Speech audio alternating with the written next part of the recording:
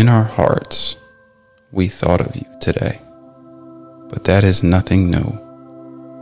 We thought about you yesterday, and days before that too. We think of you in silence. We often speak your name. Now all we have are memories, and your picture in a frame. Your memory is our keepsake, with which we'll never part. God has you in his keeping, but we have you in our hearts.